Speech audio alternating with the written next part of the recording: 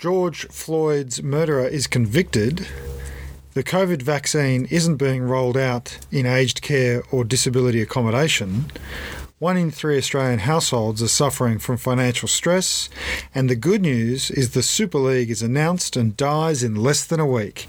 Plus, good news about bananas. This is The Week on Wednesday. Hello and welcome to The Week on Wednesday. I am Ben Davison. With me, as always, is the super delightful, the naturally Nextbur sugar-free creamy soda drinking Van Batten. Not a paid advertisement. Not a paid advertisement. I like creaming soda and this has very little sugar. Also, you don't get into it, which is a plus. That's true. I like sugar. That'll come as a great surprise to anyone who's ever seen my belly, I'm sure. So, Van, we've got a lot to cover today, so let's dive straight into it because it's been a big news week so far.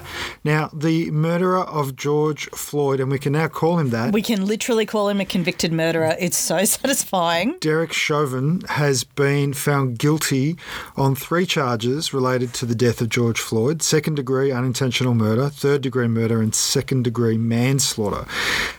This was announced earlier today. The judge read the verdict. He will remain in custody, Derek Chauvin. He will not be bailed. The sentencing will take place in 8 weeks' time. Now, under Minnesota law, this is where this occurred, obviously it was in Minneapolis, Minnesota,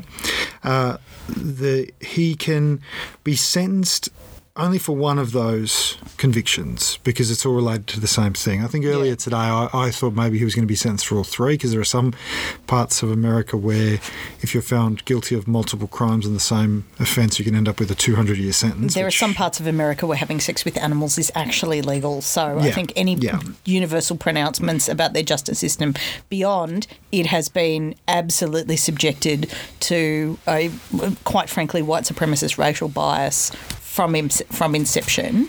That's probably the only universal truth of the American legal system. And we know that those compounding sentences, if you like, do occur more often in the South and do occur predominantly in cases involving a black defendant. So anyway, the issue here is that under Minnesota law, he can be sentenced for up to 40 years. The presumptive sentence for his crimes will be 12 and a half years, and the prosecution can seek to go above that because of particular cruelty. I mean, it's been such a huge and momentous situation that the death of George Floyd, or the murder of George Floyd, I should say, the arrest of Derek Chauvin, the trial of Derek Chauvin, the global outpouring of commitment to racial justice that has come about as a result of all of these events, the protests, the violence in America, the commitments that people have tried to get for real policy and justice reform. Then what does all of this now mean? That this is actually, this case at least is seemingly like it's going to come to an end and come to the kind of just conclusion that anyone who saw that footage taken by a 17-year-old. Yeah, so I mean it's an absolutely watershed moment, and you can understand the levels of emotion amongst the black community in America and their allies online today is really quite intense, because you have to remember, like, I'm old. We forget in our relationship because I use so much moisturiser that I am quite old, and I've got very visceral memories of things like the arrest of Rodney King in 1991. So Rodney King, pursued by police, driving a car under the influence, high-speed chase, is arrested, and there was unambiguous footage of the cops absolutely lashing him. He was just beaten to within an inch of his life. Within an inch of his life, and an observer filmed the encounter.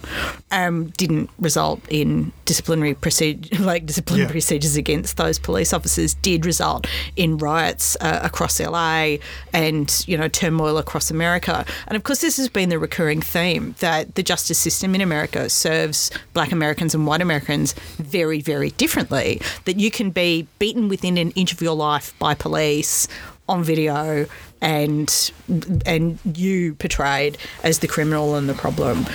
No one's saying that, crimes don't get committed, but as we've seen, like with the death of Breonna Taylor, that woman had not committed a crime. That woman was in bed in an apartment in the middle of the night where a group of cops came in and shot her.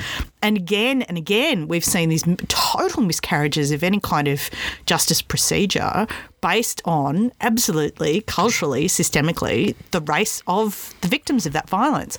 So what you have with George Floyd is a turning point where the Black Lives Matter movement, which exists to articulate this profound inequality and unfairness and injustice, has had enough of an impact on the national conversation that the screamingly obvious, which is Derek Chauvin murdered George Floyd, has been acknowledged in a court of law. Like, it is ridiculous that it has taken the entire history of the United States to get to a point where a 9-minute video of a white man murdering a black man actually counts for something. And some of the journalists... In a busy street. It was in a busy street. It was in a busy street. And this is so... In the middle of the day, George Floyd passed a counterfeit $20 bill to buy cigarettes. Right. It's literally the most petty kind of crime there is. And authorities were alerted. The police turned up. They dragged him out of his car at gunpoint. One of the images that was submitted in the trial evidence was a body cam photo by the police, and it's terrifying. This terrifying George Floyd, big man, terrified because he knows what's at the end of that police gun, the gun literally pointing at his head through the car. And they had him on the ground. Derek Chauvin, of course, put his knee on his neck. As you and I both know, if you're wearing a body cam, the body cam doesn't record what's happening beneath your knees. George Floyd spends 9 minutes dying, saying, I can't breathe, begging for his mother, begging for help. And one of the things that came out in the trial that I think was so powerful was a large group of people assembled around what was going on. And this 17-year-old girl, Donella Frazier, took a video, and she realised at the time it was all she could do, because the power of the badge, and this was what was said in the trial, the power of the badge that Derek Chauvin had meant that none of those people could intervene in what they saw happening. Like, if Donella Frazier had run towards those cops, she would have been arrested, and all these people... Or worse, or also killed. A 15-year-old was killed by police in America today, and... So you had this group of people who were sort of historically aware in the moment where they were watching what was happening, that they were there to bear witness, and this was something that came out in the trial. And this 17-year-old girl took this video because she knew that was the most she could do. And, I mean, it's incredibly emotional. And one of the things in the trial was that the people who watched that happen were an incredible diversity of people. They were black, they were white, they were men, they were women, they were young, they were old. And they all testified against Chauvin. Yeah. And, to think that's what it took, was like an entire community of witnesses and video and all of those things to get what seems like the most basic statement of obviousness. But one of the things that American politicians have been saying, Kamala Harris used the term a measure of justice, because of course George Floyd will never get justice because George Floyd is dead. Yeah. And that this is a judicial process finally working the way that it should, and Derek Chauvin will go to jail, and it is unlikely his appeals will be successful, and he is on remand. He has been remanded. These are things that never happen. But at the same time, George Floyd has a little girl who's never going to see her father again. His sister and his brother were like, this is a process working the way it should, but where's our brother? Yeah. Sorry. That's all right. And look, I think a lot of people are having a deeply, rightly so, a deeply emotional response, as occurred when this all came to light. And I remember you and I participating in a Black Lives Matter protest during the pandemic in a socially distanced and masked and responsible way. And well, I think everybody, it's just on a fundamental level, like it just, there's the quote from Martin Luther King, which is being used a lot today, the arc of the universe is long, but it bends towards justice. Yep. And I think everybody who's been watching this has that real sense of historical weight, that the inequity cannot continue. And it does really raise that question, doesn't it? Because Biden and Harris have said it was a murder in the full light of day and it ripped the blinkers off for the whole world to see. Biden followed his remark by saying systemic racism is a stain on our nation's soul. And it encapsulates, I think, what a lot of people, certainly observers like myself in Australia, see in America as this real divide, this real racial, almost segregation injustice. And at the same time, it's raised for me, I have to say, questions about the 30th anniversary of the Royal Commission into Aboriginal deaths in custody. Oh, well, I think it's raised that question for everybody. These are not, Australia's not independent of a systemic racism problem in America. Like, it's a settled continent where there was an invasion and there was a colonisation followed by a genocide. And all of these assumptions, they're baked into the social institutions that we have, not just in terms of structures, but structural prejudice and cultural prejudice, and people who would tell you that they are not racist, but who make racist decisions in a context of racist history and racist structure. Why haven't we implemented the recommendations from the Royal Commission into Aboriginal deaths in custody in Australia? How is it possible that 30 years on from an investigative, attuned, stakeholder-led process that hasn't happened, that there hasn't been a political will to redress that injustice? I don't have an answer to that. I think a lot of people would want an answer to that. It has been 30 years, I think, as of last week, and I have to say, I think more needs to be done. More actual political commitment and more political will needs to be applied to addressing it. There are big questions here around, the word privilege gets used a lot, and sometimes it can be used by very young people who are very earnest, it can be misapplied. who use it in ways that are not necessarily helpful. Yeah. I'm thinking specifically of the term like orgasm privilege, which I was just like, can we maybe use different language if we're talking about systemic injustice and looking at what privilege means? There's an inherent weight of power in certain groups within society who have the privilege of not having to care about what racial injustice means on a broader social level, because it doesn't apply to them. It's not something they experience. You and I are never going to be subject to racism in this society. That's the privilege that we've inherited on the basis of a colonisation process where there was racial privileging of one group over another. At the same time, aren't we, as Australians, as one community, aware finally that the historical weight of evidence is that where there's an injustice against one or one group, there's fundamentally an injustice against everyone, because it means that we don't have a system of justice in front of which everyone is equal. And that has a structural effect. If you are a First Nations Australian without expectation of justice before the law, if that is a structural expectation, that means that the law is not working for everyone. Yeah. Absolutely. And it was shocking today, I have to say. I've seen, and I haven't looked deeply into this, and people online might have more on this, but the New South Wales Police Minister sort of made some comment about... Is this the... lefty politicians. Oh, I was about to go with their racial hypocrisy. Is this the man who said he'd strip search his kids? That guy? And he's basically saying, he's using the All Lives Matter stuff again, and it is, and he is a middle-aged white man who holds a position, disproportionate amount of power based on systemic privileges that have clearly benefited him, if not the people of New South Wales. Let's be very honest. It's so weird, isn't it? That guy is like literally the demonstration of why the merit argument is completely wrong. Wouldn't buy a used car from him. In any structure that was about equality and merit, that man would not have a job. Yeah. He just wouldn't, let alone be a minister of the crown. Oh, man. And you just think, in Minneapolis, there is a family grieving their dead father and son and brother. And in Australia, there is this ludicrous white person being publicly ludicrous in their whiteness, and you just go, I'm really hoping to see more of that arc of justice bend in my lifetime, frankly, and I'm quite committed to it on that basis. Absolutely.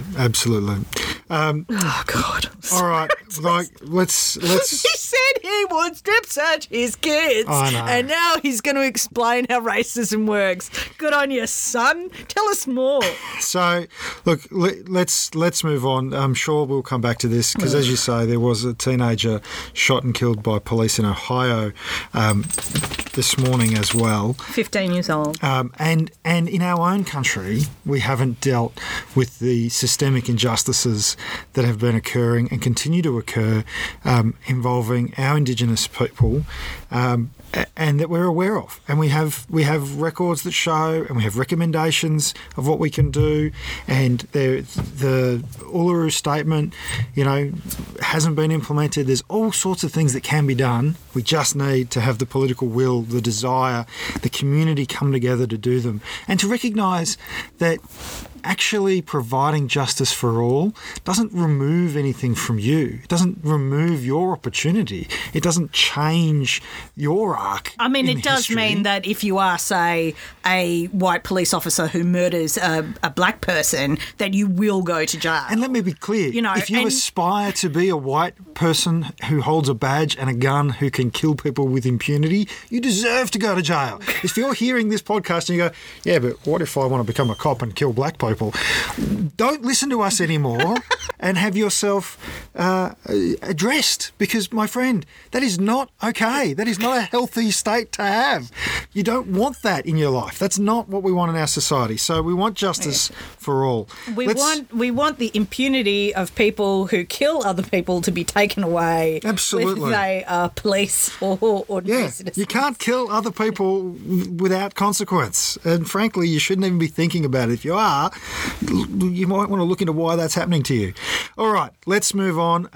The COVID vaccine rollout continues to be terribly mishandled here in Australia. Unbelievably mishandled. And I want to really... I love how this show has basically become, what has Scott Morrison screwed up with the vaccine rollout this week? Ben!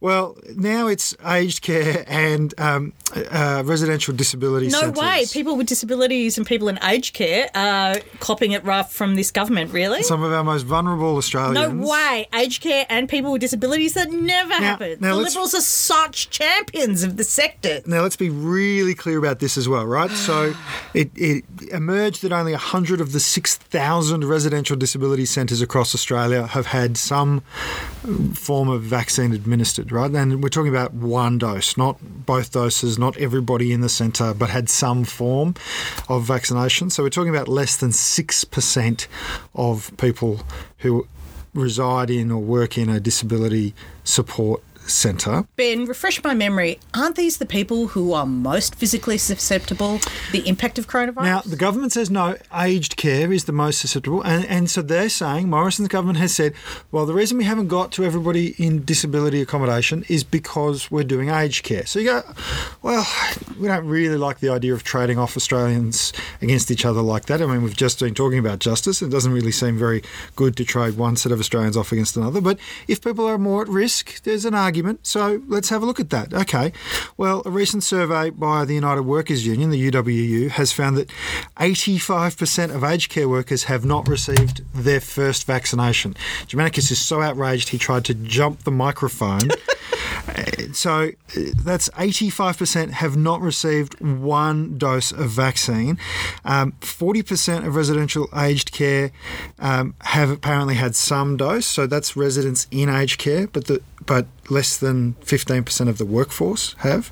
So you've got this sort of bizarre situation where some people are getting it who live there, but not the people who work there and who are coming and going. The people who are more likely to be carriers of it. You would think they'd be more exposed because they're coming and going from the facility. No problem. I mean, apart from the fact that it's just a massive problem. Just a massive problem. It's a massive problem. Bupa, who is the largest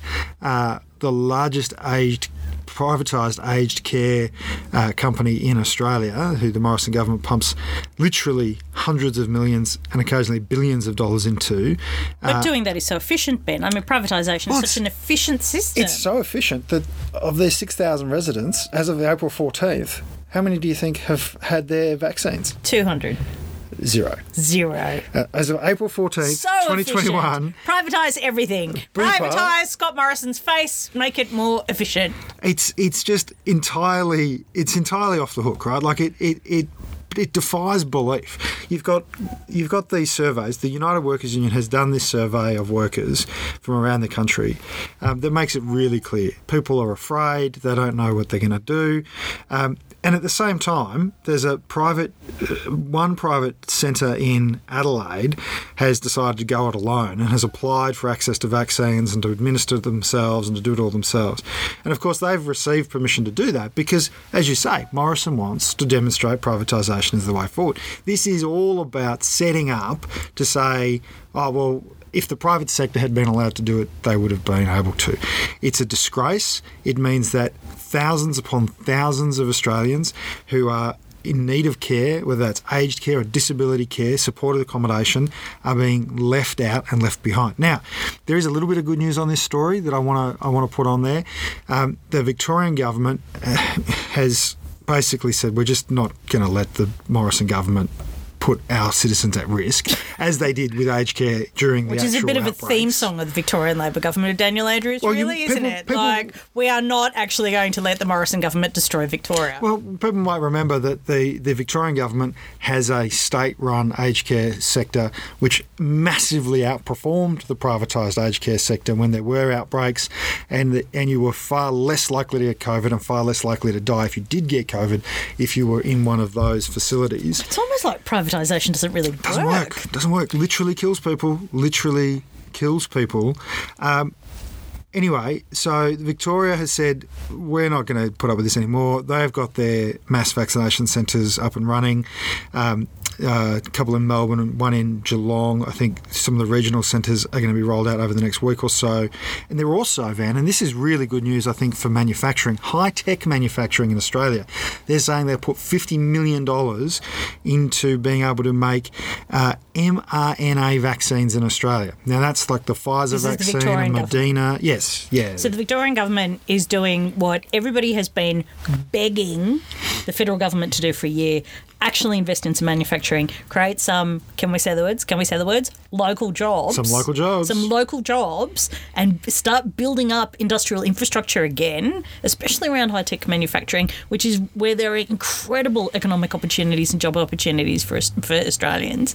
And the Victorian government is just going to do it because Scott Morrison won't. Well, remember he set up that committee and they were going to talk about how we recovered out of... gas. We're going to do it with gas. Yeah. Last century's technology for today. It's just phenomenally unbelievable. And everybody was lobbying saying, well, we need to be able to make stuff here. Like I wrote an article about it. Yeah. Wrote an article about it. We talked about it on this show. Great. You know, like the opportunity of coronavirus is that we can dispense with the old ideological arguments against local manufacturing. You know, that globalisation has been revealed as, you know, creating these sort of desperately disastrous supply chains. Everybody's running out of toilet paper. And it struck us that maybe, just maybe, we maybe should start making our own. But no, Scott Morrison is the Prime Minister and the opportunity for, you know, like a post-World War II style investment and redevelopment was just smashed.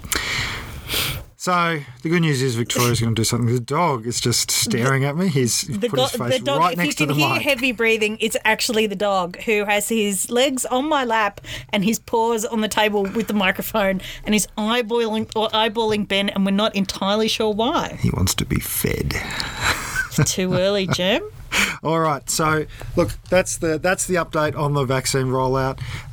You know, I'm going to move this puppy. Hopefully, there's a mass vaccination centre coming near you soon. Do do ring ahead and book if you can. That's always advised. And it's the 1A and 1B categories. Just look it up online to see if you're eligible. And remember, when you are eligible to get a vaccine, get a vaccine. It's important we get vaccinated. We've talked about this so many times before. We're not going to go through all the arguments again right now, but I will say just make sure you do. We're going to move on because the other side of the COVID crisis, of course, is the economic side. And what have we learned in figures released today, Benny? There's two things I want to touch on really quickly. The first is that the iron ore price around the world is massively higher than everybody expected, and Rio Tinto and BHP are enjoying record profits. And part of that, my fellow Australians, that we need to acknowledge is benefiting us as a nation because Brazil has totally collapsed. So Brazil is accounting for currently about 2/3 of the world's new COVID cases every day. Brazil is also, well, normally one of the world's largest exporters of iron ore. But the problem is, of course, coronavirus is absolutely trouncing devastating Brazil. Because the leadership is, the Brazilian Donald Trump impersonator, Jair Bolsonaro, who's he's basically a proto-fascist nightmare. Yeah, and under the Bolsonaro regime, which hopefully will come to an end and the glorious restoration of Lula will occur. We'll talk about that. We'll talk about that another time, but anyone who's interested in that, Google Lula, read up on it. It's really, really interesting what's been going on in Brazil. You want to talk about democracy and what it really means. This is what it really means. In Brazil, you've got people dying, you've got hospitals overflowing, you've got their mining sector unable to produce iron ore, you've got the world iron ore price going up, and we're benefiting. And why are we benefiting? Because the Mark McGowan Labor government in WA closed the border, fought off Clive Palmer, even though he had the support of Scott Morrison, and protected... Clive Palmer had the support of Scott Morrison. Yeah, that's right. Yeah, Clive Palmer. Not the sovereign government of Western Australia. No. Clive Palmer and his old mate Scott Morrison. It's like a terrible sequel to the 2019 election campaign, right? Back together again, doing over Australians, doing over the Australian export industry. Anyway, so... McGowan fought Palmer, kept the border closed, kept lockdown restrictions in place, kept coronavirus out of Western Australia. WA is doing great economically. Iron ore producers, BHP, Rio Tinto, they can all thank the Mark McGowan Labor government. Now, of course, what does that really mean? It's almost like socialism's good for business. Well, it would be. It would be. Of course, what hasn't necessarily happened, because it doesn't happen, is the trickle-down effect, right? No way! Trickle-down economics doesn't work. Ben, this is a huge surprise. Next time you'll be telling me that elves don't climb down the chimney every Christmas and bake me cakes. You got some weird Christmas traditions in your household. I'm so emotional. Oh my God. what we've seen now is that 1 in 3 Australian households are suffering from financial stress. Of course they are. 1 in 3. How is this a surprise? Now, it's not a surprise. Trickle-down economics doesn't work. Pumping money into corporations and making circumstances really good for business at the expense of the people doesn't work. Lowering taxation does not actually create jobs. It's not a thing. There are no economic indicators that prove any of this neoliberal rubbish actually works at doing anything apart from giving more money to the people who already have it. So let me give you some of the economic indicators that show... actually, our ideology works really, really well.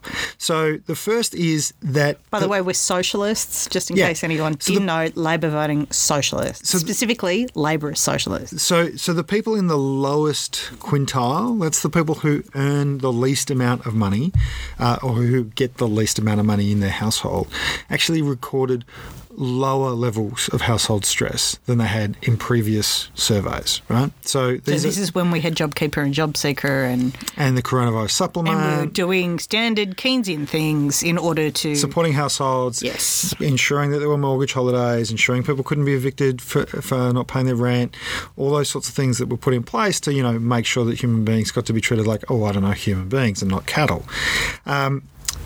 So that's a really interesting finding. That demonstrates that when government does what government's supposed to do, you can actually improve the overall welfare, certainly reduce the stress levels of the citizens. This is an ABS survey, by the way. This isn't something that I've made up. This isn't something that one of the unions has done. This is from the Australian Bureau of Statistics. It also found that government support increased from $211 in the 2019 September quarter to $300. So that's about a $90 increase.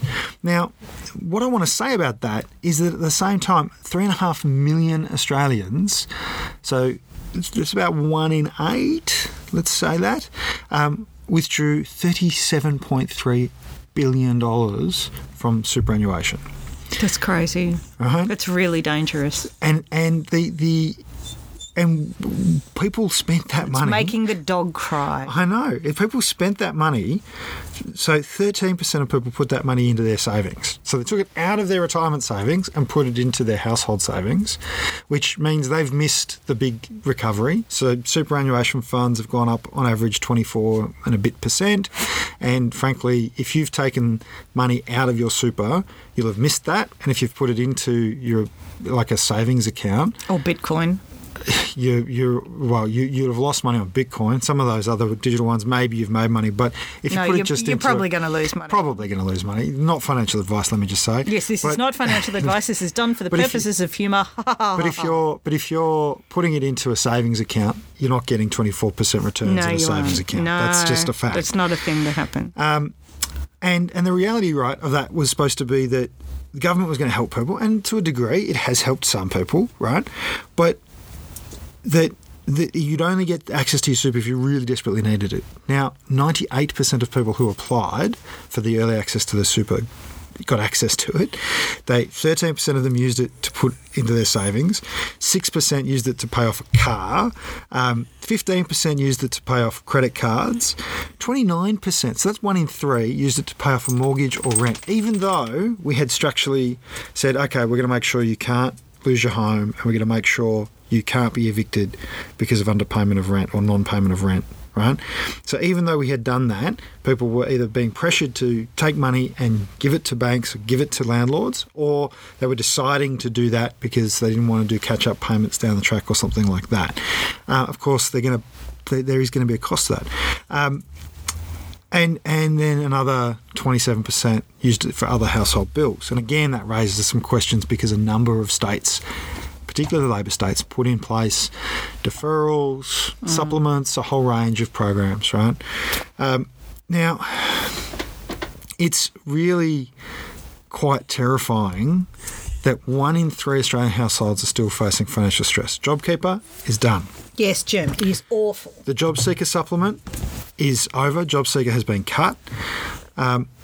People have dipped into their superannuation already, right? Like $37.3 billion is quite a lot of money, and now we're really at the back end of the economic stimulus process. So I do have this concern, and I do understand why people are feeling stressed about this.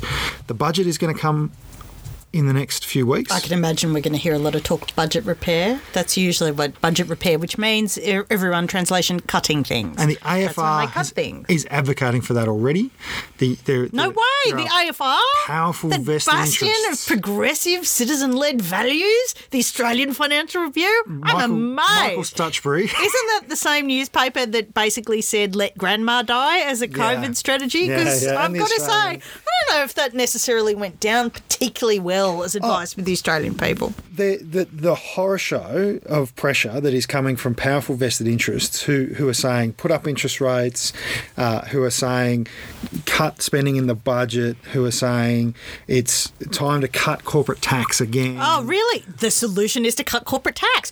When the economy was doing really well, I can imagine the solution was, what was it, Ben? Cut corporate tax. And when the economy was doing really badly, what was the solution? Cut corporate tax. Yeah, and if the economy's just like at a neutral level and achieves balance, what's it time to do, Ben? Oh, well, then you got to cut corporate tax. You really do. Not to mention we've got to cut wages. I'm waiting for that. Well, they're already saying that, of course. Oh, well, Australian wages are just too high. So, look. Just too high. Do you know what my favourite is? Sitting in the Qantas lounge and being all those people in their, high-vis drag, just like Scott Morrison did with Twiggy Forrest, talking about how just Australian wages are too high. And I'm like, yeah, enjoying your croissant, love, because what about your wages? Because $10 says, and I've only really got $10 to spend on this, you earn a lot more than I do.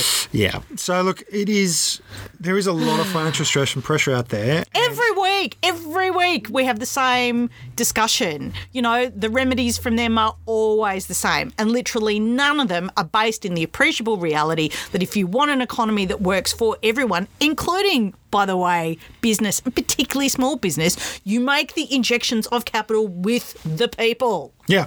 And the Reserve Bank has come out again in the minutes released from the last board meeting. Those communists at the Reserve Bank. We will not raise interest rates. Red flag wavers at the Reserve Bank. We will not raise interest rates until there is a rise in wages, and we don't expect that will happen until unemployment drops below 4%. Tanks into Berlin from that lot every time. Soviets at a flagpole, the Reserve Bank. It is remarkable. It is remarkable that these conservative financial and economic institutions are really at the point of handing out copies of a little red book going, we really need to do this before the whole show collapses. Yeah, basically. By the way, Ben and I are not at any point endorsing authoritarian Sovietism. No. We're not fans. But my point is, Van, that they're standing up to the powerful economic vested interests and the mouthpieces of the AFR, the Australian Financial Review, that is, and the Australian and the Liberal Party, who constantly do things that put downward pressure on wages, even though they might say something different. What they do puts downward pressure on wages, while they advocate for higher interest rates, which, by the way, is a cost to the vast majority of Australians who either have a mortgage or pay rent to a mortgage holder, and undoubtedly end up carrying that extra cost. But what it does benefit is at corporations. Because if you're a corporation in Australia, chances are you have substantial cash reserves, and higher interest rates mean you get a better return on that. Chances are that your investments factor in interest rates. So if interest rates go up, the rate of return would go up, and you would get more money. Not to mention, like a nice healthy pack of Liberal donors who are self-funded. Self-funded in inverted commas. Self-funded in inverted commas. 5 billion a year, sorry. Yeah, who sit there waiting for interest rates to go up so they can enjoy increased capital for doing nothing. Yeah. So look, that's the economic update for the state. Some good news. Let's get into the good news. So much grunting and sighing from me. I'm done. I'm literally done. I just want that, beautiful, economic redevelopment moment. I want that moment to happen where we reinitiate manufacturing and we pump money into the CSIRO and we rebuild TAFEs and universities, ensure everybody gets a good education and build a world-class health and disability and aged care service system. These are the things I want to see in my lifetime. And then I turn on the TV and there's Morrison and the Liberals and, today's chump from the AFR talking chumpness about chump things. And I really just... But, look... I haven't been out of my dressing gown in days. People just, not in days. Let's put a bit of positivity on that, because what we are seeing, the other thing that we are seeing, particularly if you live in Victoria or WA or Queensland... A Labor government's doing Labor government things. ACT. And they're doing those things. They're focused on doing that. And it is improving things. It takes the edge off some of the Morrison stuff. And I know there'll be people out there who go, well, that's good. Then we get a good balance. No, you don't want you don't want a balance. You want an integrated economic program. And you want one that's so powerful, like the Curtin-Chifley governments in the 1940s, that it traps the Liberal Party in keeping some structures of fairness there. A lot of people have these fantasies about Robert Menzies from the 50s and the 60s, and how great Australia was. Apart from all the systemic racism and, the structural sexism and, the lethal homophobia and everything else, but do have a vision of an economic time in Australia that was prosperous. Well, Menzies benefited from the structuralisation of the economy that Curtin and Chifley put in place, where they committed Australia to full employment, finding jobs for every Australian who wanted one, which was how we could absorb 2 million migrants from post-war Europe without an impact on the unemployment rate. And they're the things we remember. We have to create a paradigm in which the Liberals are forced electorally to do the things that are actually good for us. And you can come right forward to 2016. Medicare is a great example where the Liberal Party position on healthcare has... They hate Medicare. They've always hated Medicare. Has been to adopt American-style healthcare systems. Which everyone hates. Systems, and they don't do it because it's so politically poisonous, because people love Medicare. Because in Australia, we're increasingly aware of how important universal healthcare is.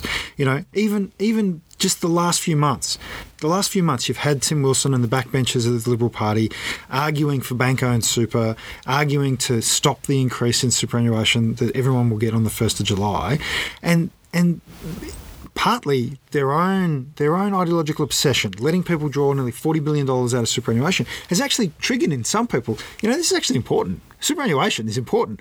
Like, sure, I liked being able to access the money now, but now that I think about it, some of that money is going to be good for my retirement. If they get rid of superannuation, what's that going to mean for me? So they've walked away from their attempts to cut the superannuation increase. So, look, let's get on to some good news because we're going to have to wrap up soon. There's good news about football. Good news about football. Let's talk about the good news about football. Because a couple of days ago it was looking like really bad news about football. And look, some people will know this, some people won't. My mother's uncle played for Manchester United in the 90s, so that's Gary Pallister, everyone. Look him up. Legend of the club. So for those of you who are wondering where my allegiances lie, that's where they lie, with Manchester United. We went to Old Trafford and he cried. And let's be really clear about those allegiances. They don't extend to the Glazer family, the current owners of Manchester United, who, along with a bunch of other scabs, engaged in a despicable, disgraceful attempt to destroy football in Europe and, by extension, the globe. It's been an emotional week in the Badham Davison household, everybody, as you can tell from the sobbing from the dog. By trying to establish a European Super League. Now, in Europe, you have domestic leagues and you have promotion and relegation in those leagues. So you have a whole pyramid of football. And if you do well in your domestic leagues, you can play against other teams who've done well the previous season from other countries in Europe in what's called the Champions League or the Europa League. That's a very potted history of it, right? Now, it's important because it inspires teams to do great things, and it means that teams who do not perform go down the pyramid and they play at lower and lower levels. One of the great things about European soccer is that every game you play has a consequence. Every game. Every single game, because it either gets you further up the ladder and gives you a greater chance of going to Europe, to the Champions League, or it keeps you in the Premier League, or if you do badly, you go down the ladder and you fall into the divisions that are beneath the Premier League in the UK. And this is, similar pyramid structures throughout Europe, but it means that and soccer South is America, so exciting because everything means something, and you're not just watching people kick a ball around in a circle waiting for a final that means nothing. And in Australia, lots of us who love football have advocated for promotion and relegation, and in fact, most state competitions have promotion and relegation through the various divisions, right? Because it does mean that every game is worth something. And one of the Premier League CEOs said this week on the announcement of this Super League, one of the things that he has to deal with in his job is that he doesn't know until the last day of every season whether his budget for next season is £70 million or £170 million. Now, my view is good, earn your money, because that's what football's about. Football's about not knowing until the last day. Now, football's about risk and reward, that's right. The actual entertainment principle of football.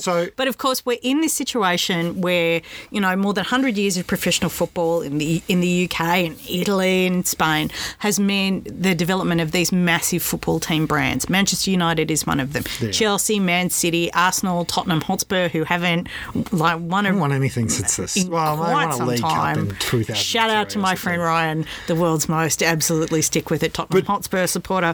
But this is the thing, and this is the same with the Spanish and the Italian clubs, Barcelona, Real Madrid, Juventus, Milan and Atletico the other Madrid. Atletico Madrid. So they have these massive, massive brands because people idolise these teams and the players they get to play for them, and the rest of it has global markets. When we went to Old Trafford, buses of Chinese tourists, like the most exciting day of their lives, the incredible And any Manchester Australian United. who's ever been to Thailand knows that English football in particular is huge there. You can see branding from Everton and Liverpool and Manchester United, of course, and you know, you can buy different brands of Thai beer that are associated with different football clubs. So you have this situation where American owners of clubs like Manchester United, the Glazer family, Liverpool, and they own a bunch of brands in the United States. You know, that are sporting brands. I think I can't remember who the Glazers own. Do they own the Red Sox in Major League Baseball? So there's the Fenway Sports Group that own Liverpool. The Glazers own, I think, Tampa, one of the NFL teams. The thing here is that what they were trying to do was is Americanise European football. And they had 12 clubs say that they would be part of this, founding members of this, and they would find 3 more clubs. Now, none of the German clubs signed up to it. None of the French. None of the French. None of the Dutch. Because they went, no, that's not how football works. Yeah. Even PSG. Ajax got really pointy about it, and I was like, even Paris Saint-Germain, who are owned by a Middle Eastern royal family and have poured money in and all the rest of it, went, actually, that's a bridge too far even for us, right? Now, when they're questioning the moral position that you're taking, I think you've got to stop. Now, thankfully, this thing was announced on Sunday and looks like it's dead by today. Because there was a player revolt, because there was a coaching revolt. Jurgen Klopp, praise be upon him, was like, no way, this is not good.